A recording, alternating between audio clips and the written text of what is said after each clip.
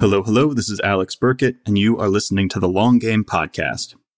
In this episode, I talked with Alefiya Dhilla. Alefiya is an ex-corporate executive who worked for some of the largest and longest-running Fortune 100 companies in the world, who spent over a decade in tech getting closer and closer to early-stage companies.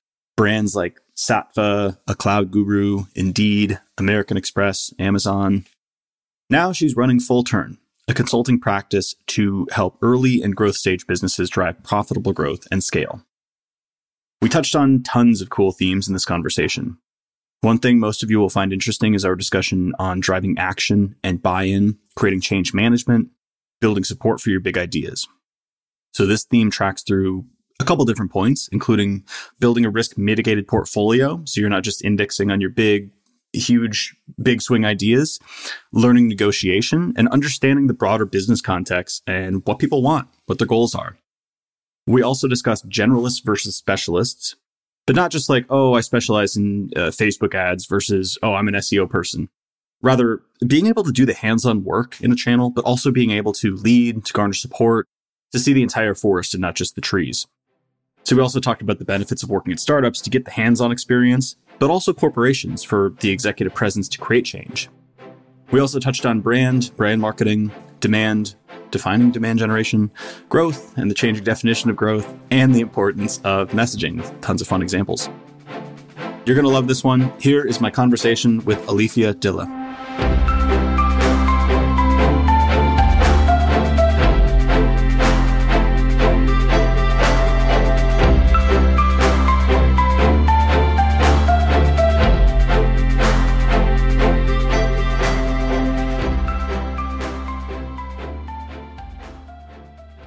What's going on? Not too much. I'm excited to be here. You haven't done many podcasts, have you? It's my first time on the podcast. First time. It is. I've done some video lectures. Anything else you're passionate about right now? Hobby horses that you've been intrigued by? Just AI, which everyone is talking about, so it's fine. I mean, the only thing that I think is people are starting to talk about this now, but on the AI front, what I think is interesting is people aren't talking about the change management. And so, people are like really excited to share like what they can do, but it's still unclear to me how companies can really harness that and transform their teams, because it definitely has the ability to do that. And, the way I built my business kind of around it is that as well. So, I mean, again, I don't know how interesting that is because a lot of people are talking about it, but I think the key to AI is figuring out how the change management is going to work. Because I see two different areas right now. There are the companies that, they're starting out and they're using it as a native part of their tech stack and part of their staffing model, if you will. But then the other companies that already have a staff, like that's a whole different model. What are you supposed to do? This is a segue even into my business today, but one of the reasons I decided to start the business is because I was partnering with agencies that weren't using AI. And I know they had a staff of writers or they had a staff of people who did things. And I'm sure to them, it was like, well, what am I supposed to do? Just get rid of those people? And the answer is, you do have to figure it out. You have to figure out what, is the best thing for your customers and the best thing for, you to add value and to compete in the marketplace and all of those things and what that means for your staff. And rationalization, I think, does need to take place, and or change management, because not everybody knows how to use AI. And it's just like anything else. If we talk about digital marketing, there are still people who haven't really adopted it. They don't really understand it. They just have some section of their company or their team where somebody handles it, but it was never integrated in the first place, right? They just sort of put it as a bolt on to their brand work. So I see it as very similar. And I think the ones who can really integrate it into, a different organizational structure ultimately will be the ones that really reap the benefits. It's interesting that you're talking about change management, and it's like this higher level. It sounds more sophisticated than I think what a lot of people are like, where the zeitgeist is in the conversation. Because a lot of people that I see in the SEO space, it's like, we're going to actually change everything. We're going to run programmatic SEO using AI prompts, and we're going to scale up to thousands and thousands of pages. And I look at what they're currently doing, and I'm like, my man, you shipped one page last quarter. Like, do you think that magically now that you have a prompt tool, a conversational prompt, that's going to change? There's no process. There's no underlying rituals and artifacts that even on a manual front allowed you to do a tenth of that, a hundredth of that scale. So I've seen it from that front, maybe from the process side. But tell me more about the change management required. Tell me more about how you're using AI within your business or within your clients. What's your view on all of this? Absolutely. I mean, the first thing is to, I think, always determine where can AI help. So, that part of the strategy, I think, goes without saying, or at least it should go without saying. But then after that, you need to kind of figure out, well, can your team use it? So do they need to learn, prompt engineering? Do they actually need to understand what these tools can do for them? And I think there's another conversation, which is, are you ultimately looking to cut costs in a meaningful way? Because if you do, the truth is one person that really understands prompt engineering can cover 10 different areas of the business where they used to only be able to cover one. So you have to figure out, well, what do you do with the other 9 people that were working on what they were working on? Do you have the ability, do you have the resources to say, we're going to go invest in other areas so you can just fuel growth and you don't have to cut costs? Or do you cut costs with that? But I think at some point, anyone who doesn't do one or the other is going to be sort of left behind. The other thing that I wanted to say related to what you were talking about in terms of process and other artifacts is, to me, a big missing factor, though, is still quality. I think there are a lot of startups that are using AI and they're shipping things really fast. And don't get me wrong, they have an advantage to the tech companies of 20 years ago when they couldn't ship as fast. But at the same time, the quality is missing. And there are a bunch of gaps that I'm seeing in terms of actually solving that customer need. So a lot of product development principles still come into play, where you have to understand, what is it you're trying to accomplish? What are you trying to solve for your company, for your customer, for your user, whatever it is, and really understand how can you deliver that. So which piece of that can be done through AI? And then, the way I use it is, there is a human element. It's just, instead of doing 90% with humans, you're doing the 10% with humans. You free up the humans to do other things. So to me, that's where you can cover a lot more ground. Or like I said, you could cut costs. I would even be happy with a 10% AI and 90% human, but as long as you're intentional about that allocation and not just thinking willy-nilly, like we can rip our systems out and deploy AI 100%. Like if you've thought about the problem and you're like, all right, we could probably get 50% of it done with AI or 80% or whatever. I'm sure like different problem sets have different allocations, but to think intentionally seems like the missing piece in many cases. Well, you know what it is? I think that when you think about it, there are probably 3 groups of people. So I know that there are executives out there where they're getting asked by their boards or they're getting asked by their CEO, how are you going to use AI? So there's a buzz going on right now, and there's a trend of, hey, we heard you can cut costs. We heard we can, increase our productivity or increase our output. And they're asking executives, how do you do that? And in that bucket, a lot of the executives don't actually know. I mean, they're not hands-on keys and tools anymore anyway. So the best they can do is kind of filter it down to their team and say, hey, team, and I know people are doing this. I know, people personally who are doing this, who are going to their teams and saying, hey, we're going to set aside so many hours, or we're going to have a meet up every so often, and we're going to talk about how we're using AI. And they're just sort of relying on their teams to figure out how it happens. The second bucket of people are the people who are kind of techie, and they are so excited about all of the features. They're posting everywhere on, LinkedIn and everywhere else about all the things that they can do. And they're really excited about doing that. But in that bucket, what I see the missing pieces is, what problems are you really trying to solve? It's cool that you could do all these things, but once again, what are you going to do with that? Or how does that actually work for a business? Because you can't go to a business and just say, look at all the cool things. You have to take it to the next level. And the last mile of that for a company is very much, hey, here's how it would look end to end.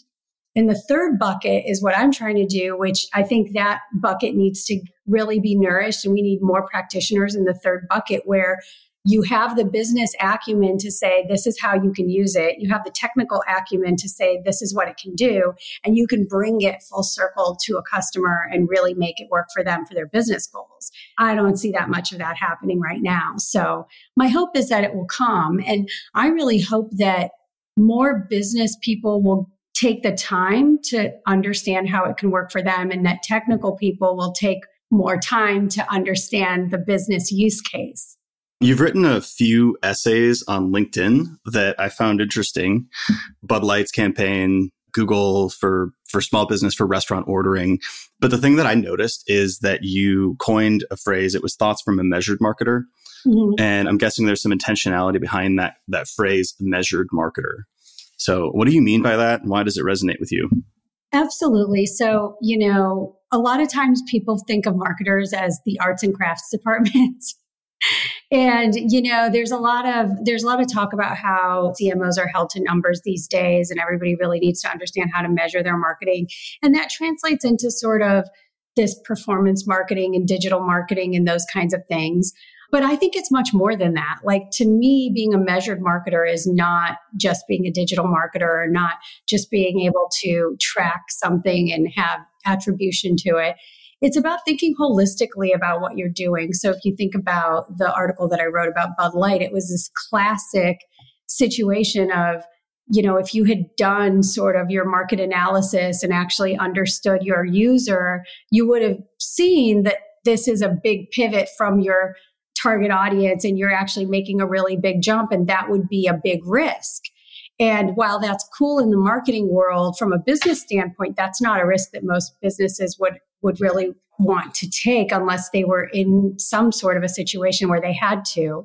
And so, I always put most conversations in the context of risk and reward, because that's really what it is. So people ask me all the time, what marketing tactics work?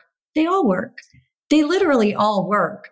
That's not the question. The question is, what tactics are going to be the best use of my funds and my resources and give me the greatest return with the lowest risk? Or if you don't mind taking risk and you want a bigger reward, it's just like your financial portfolio. It's the exact same conversation.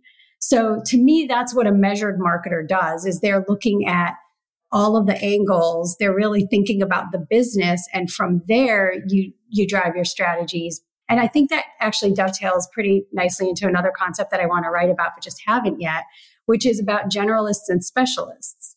Too often we have specialists that are in generalist roles, right? So you have like the creative wizard who's in a CMO role.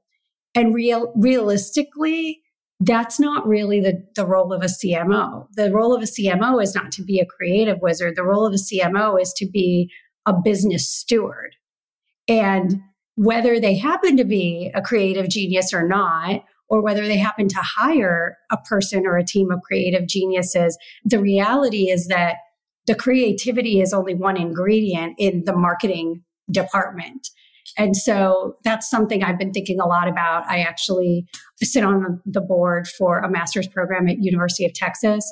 And we talk about this a lot because, even if you go back to curriculum, there just isn't a place in academia that will teach you how to be a good marketer with all of the breadth that marketing is. You can get specialty certificates or degrees, but they're one flavor. If you get an MBA, that's a broad education in business. You're going to take finance and accounting and all these other things. Where is the actual program that teaches somebody the full breadth of marketing?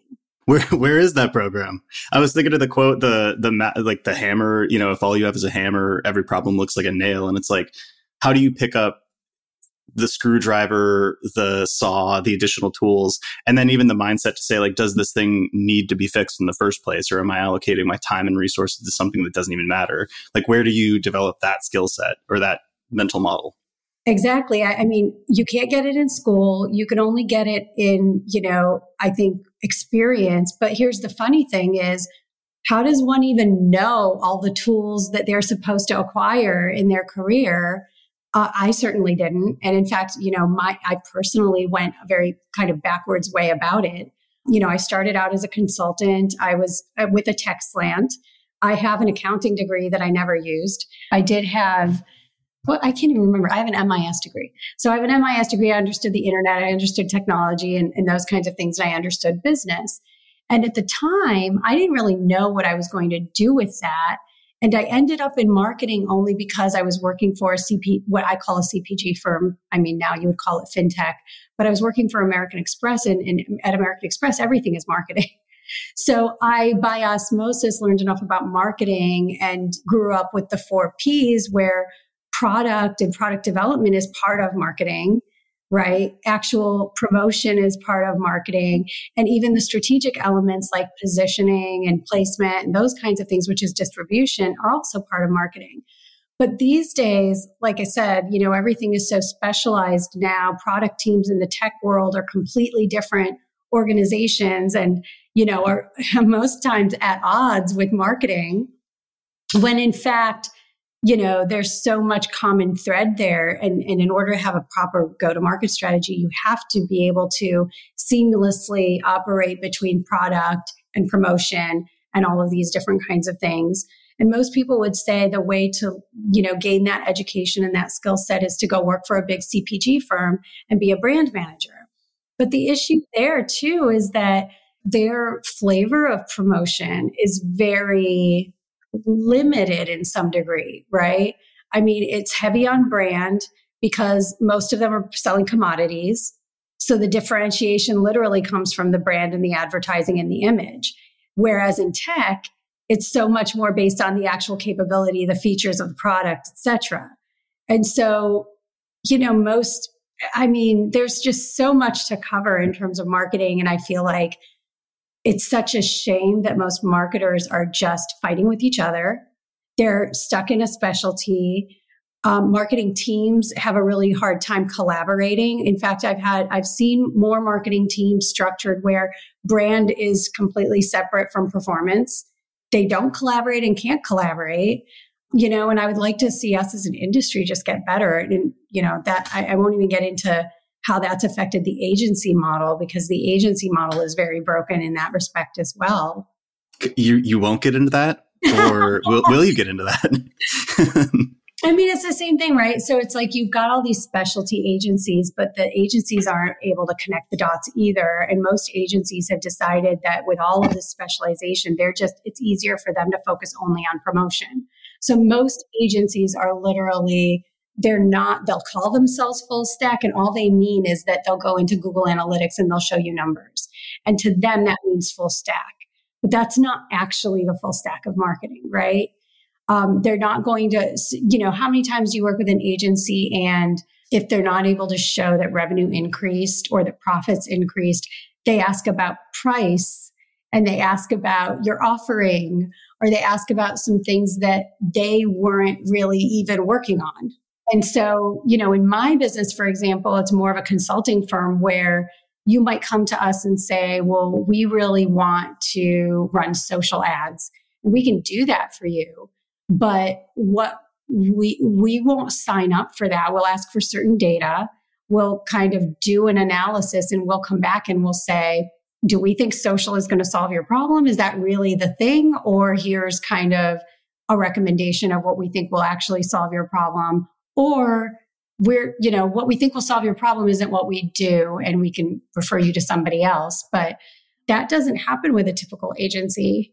I mean, that's the answer that we've come up with, is just having a good referral partner universe and having a very strict criteria set for how we choose clients. And in the initial conversation, if somebody's like, we want SEO, we want organic growth, but also we haven't figured out our messaging. In fact, our ICP has changed 6 times over the course of this year, and the homepage is actually reflecting our old ICP. And I'm like, you should talk to a messaging agency. You need to do this way before you pour on SEO. So it's having a little bit of, I guess, like intellectual honesty, because we're we can solve a problem for them, but there's a problem that needs to be solved first, or at least in sequence with what we're doing. So, but I get your point. I mean, nobody's incentivized to, look at all the various solutions. That's why maybe the best case scenario is to have either an in-house strategist dictating the pieces, putting the pieces together, or a growth advisor, right? Like we work with a lot of growth advisors who place us when it comes down to like, oh, we need to invest in organic growth. Yep, absolutely. And what our consulting firm does is essentially we're a growth advisor. And there's a strategy arm, there's a marketing services arm, and there's an analytics arm. And how it works best is if they all go hand in hand. And what we find is not only is it easier for us, but the value from a customer's perspective is it's tenfold.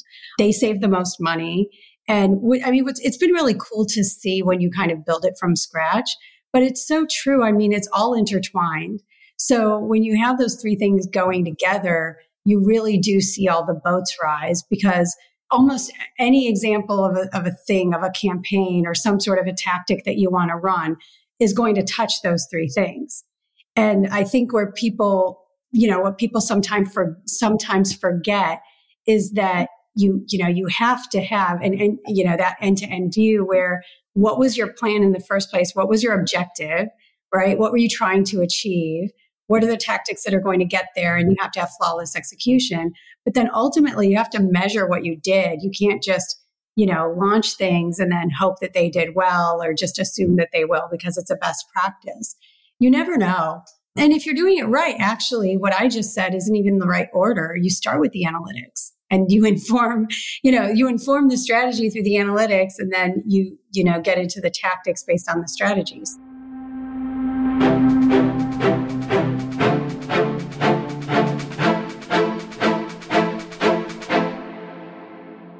On the note of generalization versus specialization, you mentioned old advice maybe being going to a CPG firm and being a brand manager. I only have my experience to base anything on, but I started out in early stage startups, so like pre-seed. And I felt like that was a really fast track way to becoming a generalist, because even if I was fresh out of college, so I didn't have any skills. I didn't have any hammer, nothing. But even if I believed that SEO was the thing that was going to work, that was my skill set. If it wasn't going to work for that particular startup at that particular time, I couldn't have done it. So I almost had to look at everything as a potential opportunity and to say, all right, maybe no marketing is the answer right now. Maybe it's to take customer support calls or to build a sales team or I basically had to look at everything, every potential opportunity, because there was no room for rolling a rock up a hill if it wasn't going to bring in customers at that stage. So is there a difference that you've seen in terms of startups and corporations in terms of generalists versus specialists in their utility? 100%. So in my career, I probably took a backwards path where instead of going from smaller companies to bigger and bigger companies, I actually started out at really big companies and I worked my way down for two reasons. One, because I just find that more interesting. And I like that better. I like to build things and I learned that along the way. But the other thing is I would actually recommend that to a lot of people because like what you just said, I found the same thing. I knew how to manage big things. And I knew how to be very organized and how to do, how to go from a plan to execution and measurement, reporting, all these kinds of things. But I couldn't do it myself. I didn't know how to do any of it myself. And so whether it's a big CPG firm or any other big company, on the marketing side, you'll have agencies that are doing things. So you might not know how to design anything, but you might develop a very good eye for design. You can direct it. Well, at the end of the day, in a larger company, you may learn a lot of skills around relationships, giving direction, positioning, posturing, politics, all of those kinds of things. And I won't poo-poo any of those skills. It's 100% true that the larger and larger organizations you go to or the bigger and bigger teams that you have, you need all of those things. So I will not, disparage any of those skills by any means. But I think there is a trade-off for sure. Whereas if you go the startup route and you go to smaller companies, you can actually build something with your own two hands. And that was something I wanted to do. So that's why I ended up moving to smaller and smaller companies. I just enjoy it more. And I think in the end, what I would recommend to anyone is that it's best to get both sides. It doesn't matter which way you start and which way you end up. But at the end of the day, I think the holy grail is sort of being able to say, hey, I understand how to work with large teams. I understand how to give direction and how to be a good leader ultimately, right? But at the same time, if I needed to Or even if I just want to, I can go do something myself. And I think they also feed well into each other, because to me, being a good leader is also being able to look at something that someone produces and say, hey, this, and that need to be changed in this way. Or, hey, how do you coach if you've never really done it either? And I think, again, there are other things you can coach on. You can coach people just directionally, and you can still be really helpful. But I think that it's really rare to find people that can do both. I have so many thoughts, and I agree with all of this. This is beautiful. It's almost a meta lesson in terms of the building a generalist skill set, because when people think about, I want to be a generalist, they think of a model like the T-shaped marketer, and they'll use foundational skills that apply across multiple channels like data or psychology or, customer research. And then you pick a couple channels to go deep in, paid acquisition, even like narrowing down. You're like, oh, I'm a Facebook ads expert and SEO or whatever that is. But then beyond that, you can build skills in terms of knowing specific trades or disciplines or platforms. But then also in terms of the larger companies, how do you get buy-in and how do you get those campaigns actually done? How do you get budget for it? How do you build enough goodwill and timeline to see them through to fruition? And in my experience, I went the opposite direction as you. Like I was very hands-on. And then it was really at HubSpot that I had learned how to get buy-in for my ideas, how to cross-functionally build collaborative teams, even if I wasn't their direct manager. And that helped me in the agency sense. So our role, we have a strategist role. And essentially they're an SEO expert as well as a client-facing account manager. And it's very important. We call it executive presence. So it's like, especially with the enterprises that we work with, one of the most challenging things is not doing keyword research. It's the executive presence to get those ideas pushed through, to get the feedback that you need from their team, to continue the renewal, to build the scopes, all of the soft side. And it's like that meta level, having both of those skills, I think makes you a truly powerful weapon. Yep. And going back to even what we were talking about in terms of academia, I don't see any reason why you can't develop that talent from a young age. I think it's really rare, but also really powerful to find young people who are early in their career that are trying to have that well-balanced toolkit, if you will. And they can be, I think they could just be so powerful. I'm always searching for them. So that's a little plug. Can you teach me something from your experience being an executive at large organizations about the political side, the emotional intelligence side that maybe small business owners or startup marketers wouldn't know? I don't know that I have anything that I could teach you that you probably haven't already heard, but it really is about negotiation. Everything is a negotiation. It's all about give and take, and you have to see things from the other person's side. So, there's a book that I've been reading recently that's called Never Split the Difference. And it's all about negotiation. But when you think about it, your whole life is a negotiation. I'm a parent. I have 2 kids. That's a negotiation. They're always trying to strike a deal with me. So I think just understanding that, I wish I understood that earlier in my career or earlier in my life. And I wouldn't say I'm an expert in that, but it's something that is a life skill I'm trying to get better at and will continue to try to get better at. I think everybody should. But that's a big part of, all of that influence, the, relationship building, all of that stuff. I found that to be very true in the sense that when somebody is maybe more of an artist or a craftsperson, or they've got their thing that they really enjoy doing. In my background, it was experimentation. And you saw people who were deeply in the weeds and they're like, we need to implement this statistical method. Like they'd just be so far in the weeds and they would be so frustrated at what they called the HIPPO, the highest paid person's opinion, that would sometimes supersede all their research and statistics. But it's like they never thought to understand, what does that HIPPO actually want and what are the competing priorities that they're dealing with? And we see it now in content where people are frustrated. They're like, why don't we build a media marketing program and invest in storytelling and rich narratives?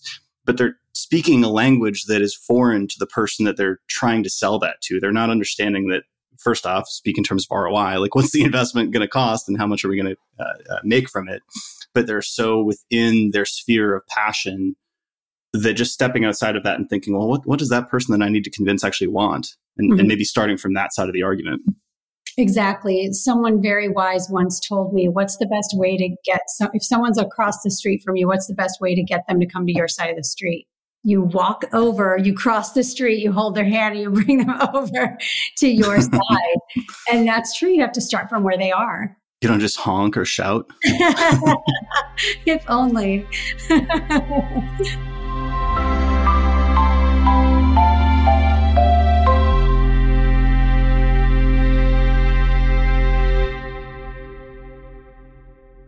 Another thing that, well, I wanted to talk about this in general, but I think it does factor into maybe getting buy-in for your ideas. It did for me when I was running experimentation at Workato. I think it was one of the first times that we met. I was impressed at this idea that you had spoken about around building portfolios of growth bets. And I think it was, you were at a Cloud Guru, but you were talking about it from the context of your work at Indeed. And I don't remember the split in the portfolio, but you had mentioned something around, say, 50% safe bets, 20 or 30% optimizations, and then 20% like big, risky, big swing experiments. Do you remember this? Yeah. So basically, I don't even think I came up with this. I think this was a Google kind of framework or something, but it's kind of like 70, 20, 10. So 70 in terms of safe bets, 20% in terms of optimizations. And then, or actually the 70% you'd be optimizing on what already works. 20% would be sort of what are the adjacent things that you can do, sort of the next steps. And then the 10% would be what would be called like moonshots. I mean, this is where you have to wonder, like, how did Bezos get into, space? And those were things that he was thinking about for many, many years that seemed absolutely ridiculous, right? And even at one time, Alexa and voice, all of that seemed kind of ridiculous. So a lot of tech companies, I think, operate under that philosophy. And I highly recommend that. Again, going back to manage it like your portfolio, because I really believe it's all about risk and reward, regardless of the department, right? So, marketing just so happens to be an area of business that requires a lot of investment. So you're dealing with a lot of money. Like, some of the greatest financial experience I gained was just managing hundreds of millions of dollars in marketing budget, because that doesn't come without a bunch of strings and guidelines and measurements and a bunch of different things, that go into that. So that nobody takes that lightly. And I think you can apply it to a lot of different places in business if you just think about it like that. And I think, a lot of the tech community has been really good about that. And I think that's one of the skills that you learn going into the tech industry. Well, I like it from a risk mitigation and expected value perspective. So just thinking in terms of our business, most of the ways that we're doing sales or marketing or generating clients, we put that into the safe bets bucket. But then we keep an open basket of, we haven't allocated the specific percentages, but let's say 20 or 30% into fun projects that we have no idea if they're going to work or not. And it keeps things interesting, but we know at the end of the day that we've got a defensive basket where we're probably going to get some clients, even if those 30% of bets don't work. But from maybe a middle management expectation setting level, if you're trying to get buy-in for those big ideas, what I always found was give the red meat first.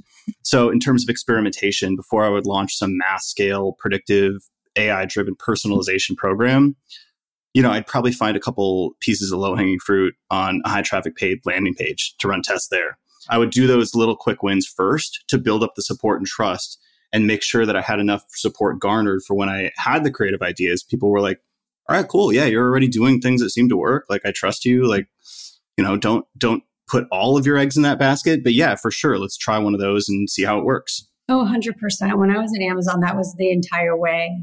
That was how relationship building happened. You sort of had to do something to prove some proof of concept, socialize that, gain the buy-in, and then you would get sort of the funding or the resources or whatever to actually launch whatever it was. And I think it's absolutely a great model.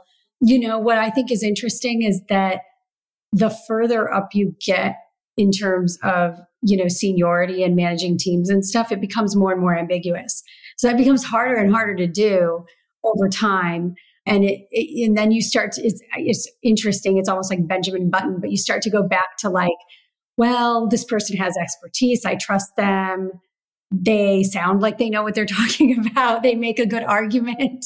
And it's funny how it works backwards that way a little bit. And so it all goes back to, why I will never disparage those softer skills. You absolutely need them. And there's a world in which that is how people operate. You're not sort of asking for the experiment. You're not asking for the results anymore. You're sort of just influencing based on experience, based on the, solidity of the argument and those kinds of things. So yeah, I definitely see it both ways. We've talked a little bit about your consultancy, Full Turn. Yes. Let's fully flesh that out. What are you doing? What are your goals? It took me a while to figure out. So it started out as I, actually just wanted to take a break and I wanted to do some advisory work. So like I said before, that it's a growth advisory firm, and that's how it kind of started out. But what I quickly realized was that the same clients that need the advisory, they also need the ongoing services. So we decided to launch a marketing services arm. And along with that, we launched an analytics services arm. And so really, and this is where I think we really should have gone to market with the three in the beginning, because I think that we get the best value for the client by doing all three. And what I learned is that there's so much synergy amongst all of those three. So the way I look at it and the way I explain it to people is that it's basically a consulting firm, and we've got three different lines of business, but they all work together. And the way that it works best is if, there's a little bit of each. We target pretty much early to mid-stage growth companies. And the reason for that is we're specifically focused on people who want to grow profitably. And most people say to me, well, who doesn't? And that's a fair point. Everybody wants profitable growth, but not everybody needs it. So if you have, a wealthy backer that is giving you gobs of money, there's a different way to grow that I would recommend, and that I've done with, in the past with other clients and things like that, or companies that I worked for. But that's not what we do as a company. So we're much more focused on, companies that are bootstrapped. So they have an eye on profitability, which of course is beneficial now that it's in vogue. But like I said, there's a different set of tactics and a different philosophy that's used when you really need to make sure that your investments are driving profit along the way. And one thing I noticed is you're making a strategic case for it now from your business sense, but also one thing I've noticed in past conversations with you is it seems like there's a passionate side to this too. And in terms of you've spoken a lot about small businesses the last couple of times we've chatted. And on the podcast intake form, you had this beautiful note, just even the language you used was great. Specifically, you said the plight of the small business and how tech greed has underserved the companies our economy most needs to thrive. Yeah. So it seems like you're doing it for the love of it too. So tell me more about that.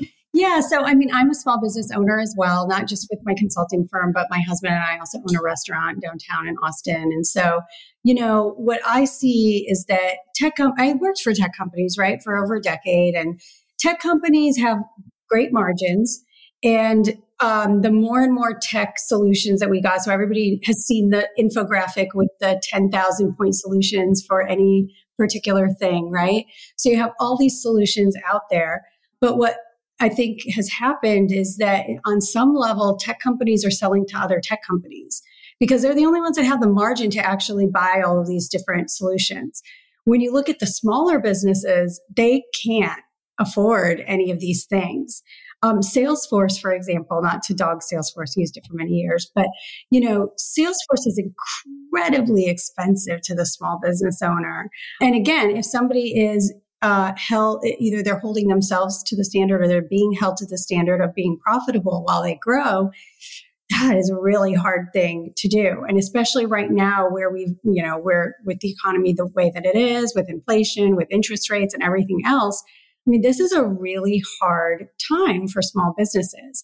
And so I feel like on some level, tech companies were greedy enough that instead of doing the harder thing and building solutions for small businesses where the prices had to be much lower and their margins would have been lower, they took a different route.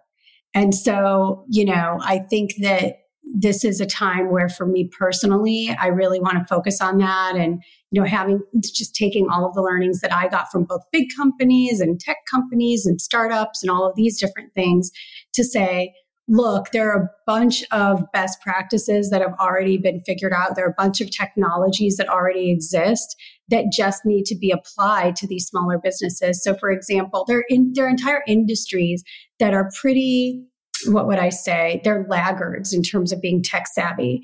So you look at restaurants, you look at professional services, so construction firms like lawyers, dentists, all of these kinds of professional services. There are all kinds of industries where tech just didn't really penetrate. And I'm sure that's because investors in tech companies would say, well, the juice wasn't worth the squeeze.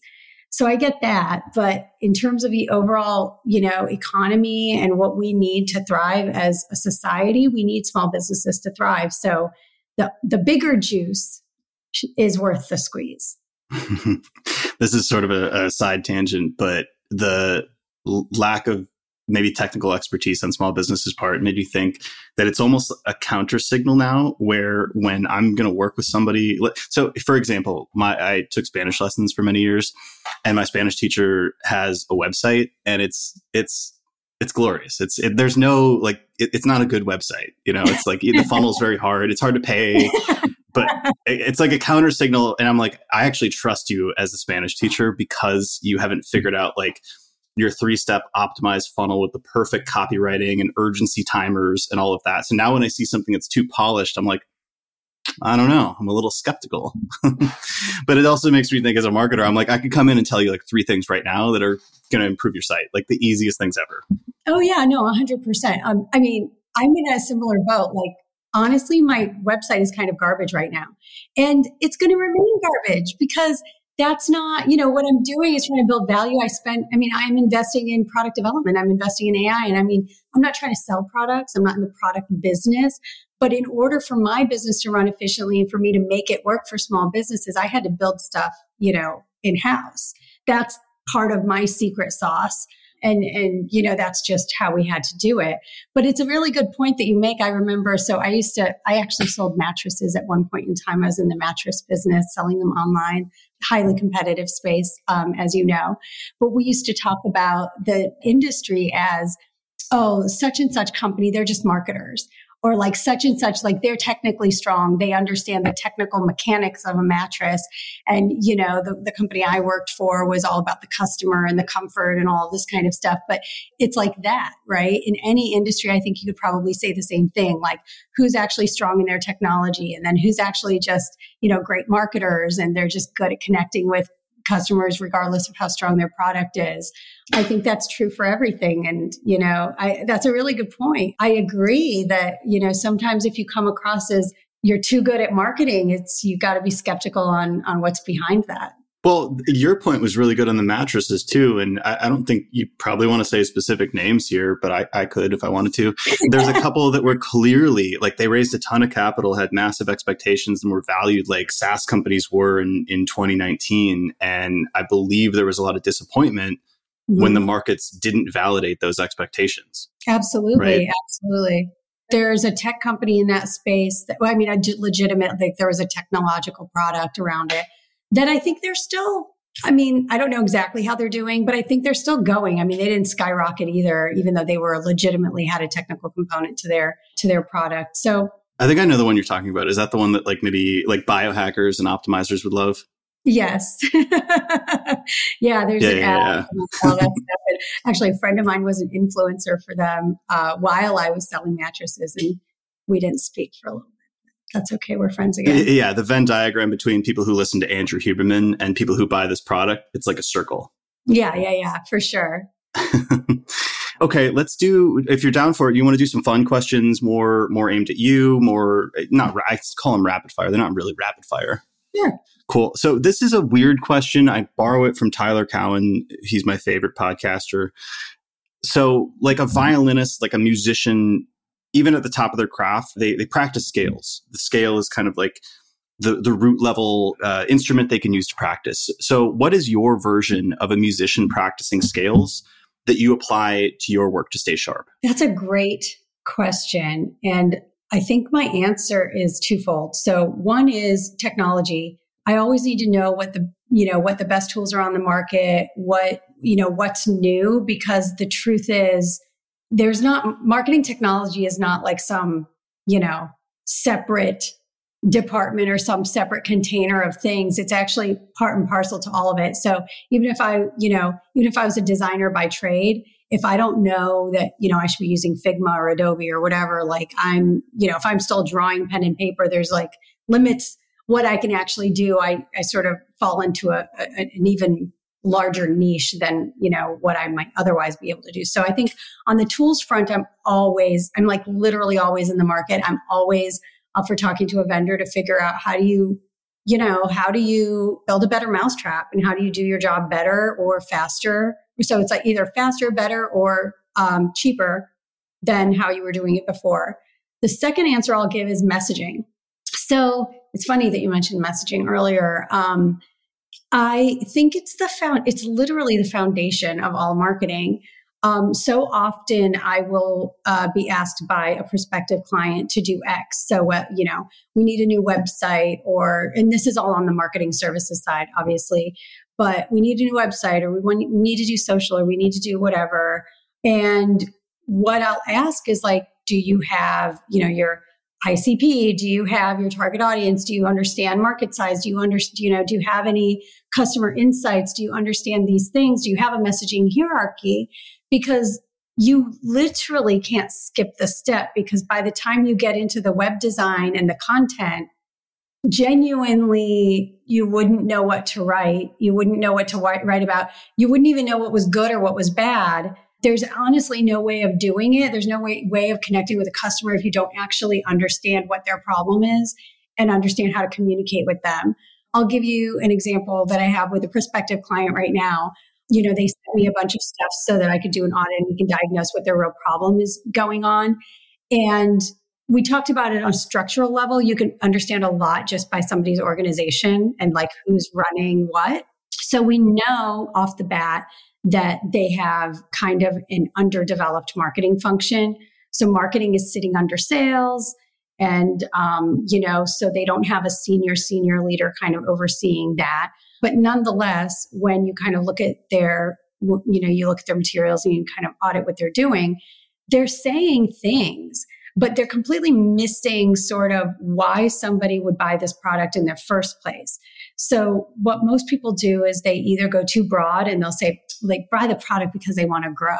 Everyone wants to grow, right? Or like, it's like being in beauty and saying they buy it because they want to look good. Well, yeah, that's way too broad.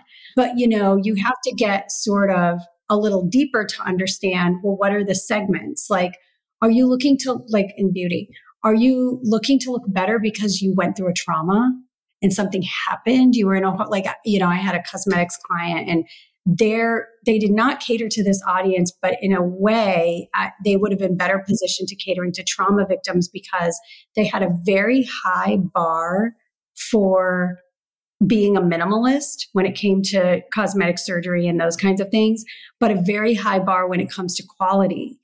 And when you think about it, where are those two? Who in the segment is going to actually want those two things? So meaning you're not looking to make somebody look like Barbie.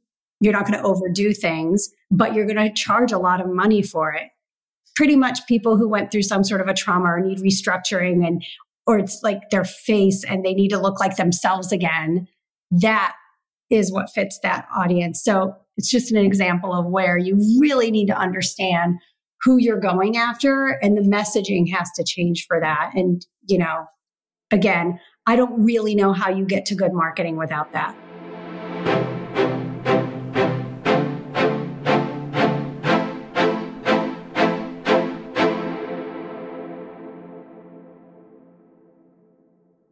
It's really cool you brought that up. It's one of those things that it's very hard to quantify, and even sometimes the feedback cycles are too slow to really realize the change that it's making. But in the context of our business, there's very subtle changes. And I'm a language geek, so this stuff it's my favorite to discuss. But there's little differences in how you describe the type of agency you are, and those differences mean the world when it comes to who contacts you, and then also not only who contacts you, but like how the conversation is framed once they have the conversation with you, whether it's, you're a content production, content marketing, content strategy agency, or SEO, organic growth. Like there's so many words that can be used to describe the same process. And one way that I think it's very interesting to, if you don't believe in the power of this stuff, change the job description that you're using and promote two different versions, almost A/B test it. So if we describe the same role as like, I can't even remember the words we use. It's like SEO growth strategist versus SEO strategist. It brings in a completely different set of people with different backgrounds and experiences because their expectations are set differently based on the words we used. And even the copy within the job description, like small changes mean a huge difference in who we attract for that role. It's powerful stuff. Oh, 100%. So as you know, I used to work for Indeed, and in many of my jobs, my real role was just to hire a lot of really good people and build teams that way.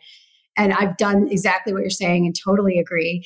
And the other thing that I tell people, which is totally counterintuitive, is you actually don't want to cast a wide net. I know it seems bizarre, but the more specific you are, as long as it's done intelligently, if the more specific you are, the more you will attract overall fewer people, but they'll be better people. They'll be the right people. And it's true with almost anything, right? If you think about it, probably in the dating world and like relationships, but job postings. And it's really true with almost anything regarding this. The way I do positioning, whether for my own business or even with job descriptions and things like that, half the time I feel like I'm signaling, like I'm using like a secret code language to find T-shaped people to have enough. But you are though, you are signaling, like that's the thing. Yeah, exactly. And, it's in all of the right and positive ways, but that's another, good way to answer your question about, I feel like I need to be on the pulse of, not only the latest tools, but like the latest practices and things, because otherwise I can't use the right words in the job description or in the various things to signal all the right things, so you kind of have to be in it a little bit if you want to be able to, find the right people. I mean, this is true in everything, right? There are communities of people. And it's not just as simple as like, oh, I'll join the Facebook group with that community. You kind of have to be authentically in that community. And so for me in my career, I feel like that's part of it. Like I have to still be a practitioner always, at least some degree, like on some level and some percentage basis, I need to like be able to still talk the talk and even walk the walk a little bit. That's why I never want to get too far away from the work, or like I want my ear to be on the ground at most times, because with language specifically, the things that people say now may change in their connotation in 2 years. We've been in growth, and growth used to mean something completely different than it does now. I actually don't even know what it means now. I don't know what people think about when they think about growth, but several years ago, it was a very specific thing that I believe Facebook, Chamath Palihapitiya, created the growth team that was sort of a hybrid product and marketing organization, fully set with the North Star of growing user base. And nowadays, like some people have a negative reaction to that. They're like, oh, like growth hacker bros, or, like everybody's got a different kind of meaning. And if you're not close enough to that, you could inadvertently be signaling the wrong thing while thinking that what you mean is this, and the market reads it as that. 100%. I mean, I don't use it anymore. I completely got away from it because I have a theory on what happened here, but to your point, I was part of all of that. And I built a growth team and, talked to all of the growth leaders at the big companies to like understand how they did it and make a recommendation. But growth, to your point, actually meant growing the business. And it was a hybrid, taking data, taking marketing and taking product and kind of putting it all together. And it was sort of the enemy of brand marketing. And I believe the brand marketers won. Wait. That's a cool contrarian opinion. Can you explain that more? What do you mean brand marketers won? So I'm not even, let me just say. So the brand marketers basically saw the threat, and brand marketers, traditionally speaking, are not the, number crunching type. And but what they do have is a lot of money, and they hired a bunch of econometricians who would build models that nonetheless come back and say that brand marketing is more performant than at the time digital marketing, right? And so, but I don't know where exactly this happened, but somewhere along the way, what used to be called performance marketing, which was the digital marketing and the bottom of the funnel and BOFU and all that stuff. Somewhere along the way, performance and growth became the same thing. Yep, totally. And that's why I don't use it anymore, because the meaning it once had is only known to that cohort of people that came up around that time. It doesn't exist in the world today at all. Growth just means performance now. You know what's so strange? And I would rarely do this, but I had a podcast earlier that we did just with the co-founders. It's our kitchen side series. And we started out, we keep a list of running notes. And my top item was, okay, I'll bite. What is demand generation? Because demand generation to me is perplexing in that it has seemingly shifted meaning to be almost the complete opposite of what it was when I thought I knew what it was. I used to think demand generation was pretty much performance marketing or growth marketing. And now when people talk about it, they're like, no, that's demand capture. Demand generation is driving campaigns to drive interest in your category and your brand. And I was like, but that used to be brand marketing. To me, demand generation is just the B2B term. One of my favorite topics is B2B versus B2C versus CPG, because B2B and B2C are both tech kind of, I mean, they're not tech terms, obviously, but they're more utilized by, the tech world. Is like, well, wait, are we going B2B or are we going B2C or are we doing both? Which everybody, of course, knows you have to do. Just like if you're e-commerce, you have a hybrid model and you have to be brick and mortar too. So it's just a matter of evolution. But demand generation is just a term that I think that B2B firms use. Similarly, in the B2B world, product marketing is a thing, which is almost the exact same thing as a brand manager. A brand manager, totally. In the CPG world. That's so funny. But what I think is the tragedy of it all is that if we agree that, and a lot of people do agree, and some of the professors at UT also agree with this, so I love them for that. But if we all agree that they are in fact the same thing, why in the world are their skills so wildly different? You could never take a product marketer and just plop them into a CPG role or vice versa. Why? Well, because they literally don't do the same thing. So a product marketer rarely is actually in charge of the entire brand, right? They don't have P&L responsibility typically. And that is one of the pillars of the CPG world is you have to have P&L responsibility and you are in charge of the entire brand strategy. And that includes distribution. Product marketers have zero to do with distribution. So I think it's really funny because on the one level, yes, they are built to be, they're the most equivalent of any other role, like, you know what I mean? From the tech world to the CPG world. But yet there are so many missing pieces in the product marketing world that, and I mean, this is well documented. It's not just my opinion. There's a lot of research out there that Richard King has done. And you could just see it in any organization, which is why there's such a rift oftentimes between product and product marketing. This is illuminating and it's incisive. We need more of this. It's like you're clearing the clutter and just being like, wait, it's just this. And like, wait, why are these two things different? Can you write more on LinkedIn? I would love more of this clarity out in the world. This is great. No, it's on my to-do list. Like, this is another, thing that you'll have to teach me, which is how do you find the time? And, I just need to do it. I just need to make it part of my schedule or something. And there's so many things I want to write about and I think about them and I jot them down, but then I just don't come back to them. Well, the real answer is you got to make the time. And I just do it in the mornings and I drink a bunch of caffeine. And I tell myself that, hey, this is important, even if it doesn't feel like it is. But I was actually going to ask you about your productivity function. Specifically, I'm interested if you have any strange productivity tips, anything out of the norm. But what's your system look like? I don't know. This is definitely strange. I don't know if it's a tip. But I, for the past year, have been actually like super fluid. And what that means is it's almost like, what do they call it with children? They call it like child-led potty training, for example. It's like, let the child decide when they need to potty train. And that's almost like what I'm doing. So if I feel like doing nothing or like being really unproductive, if I'm not feeling it, I will like lean into that and let it ride and know that the next day go to bed early, like get rest. And then the next day I'll feel more productive and let myself be really, really productive in those moments, but I don't force it. So, but I also schedule it to some degree. So, I don't, just depending on what's going on with certain things, like if there's a lot going on one day, then the next day I will actually schedule it so that I have the downtime so that I can decompress.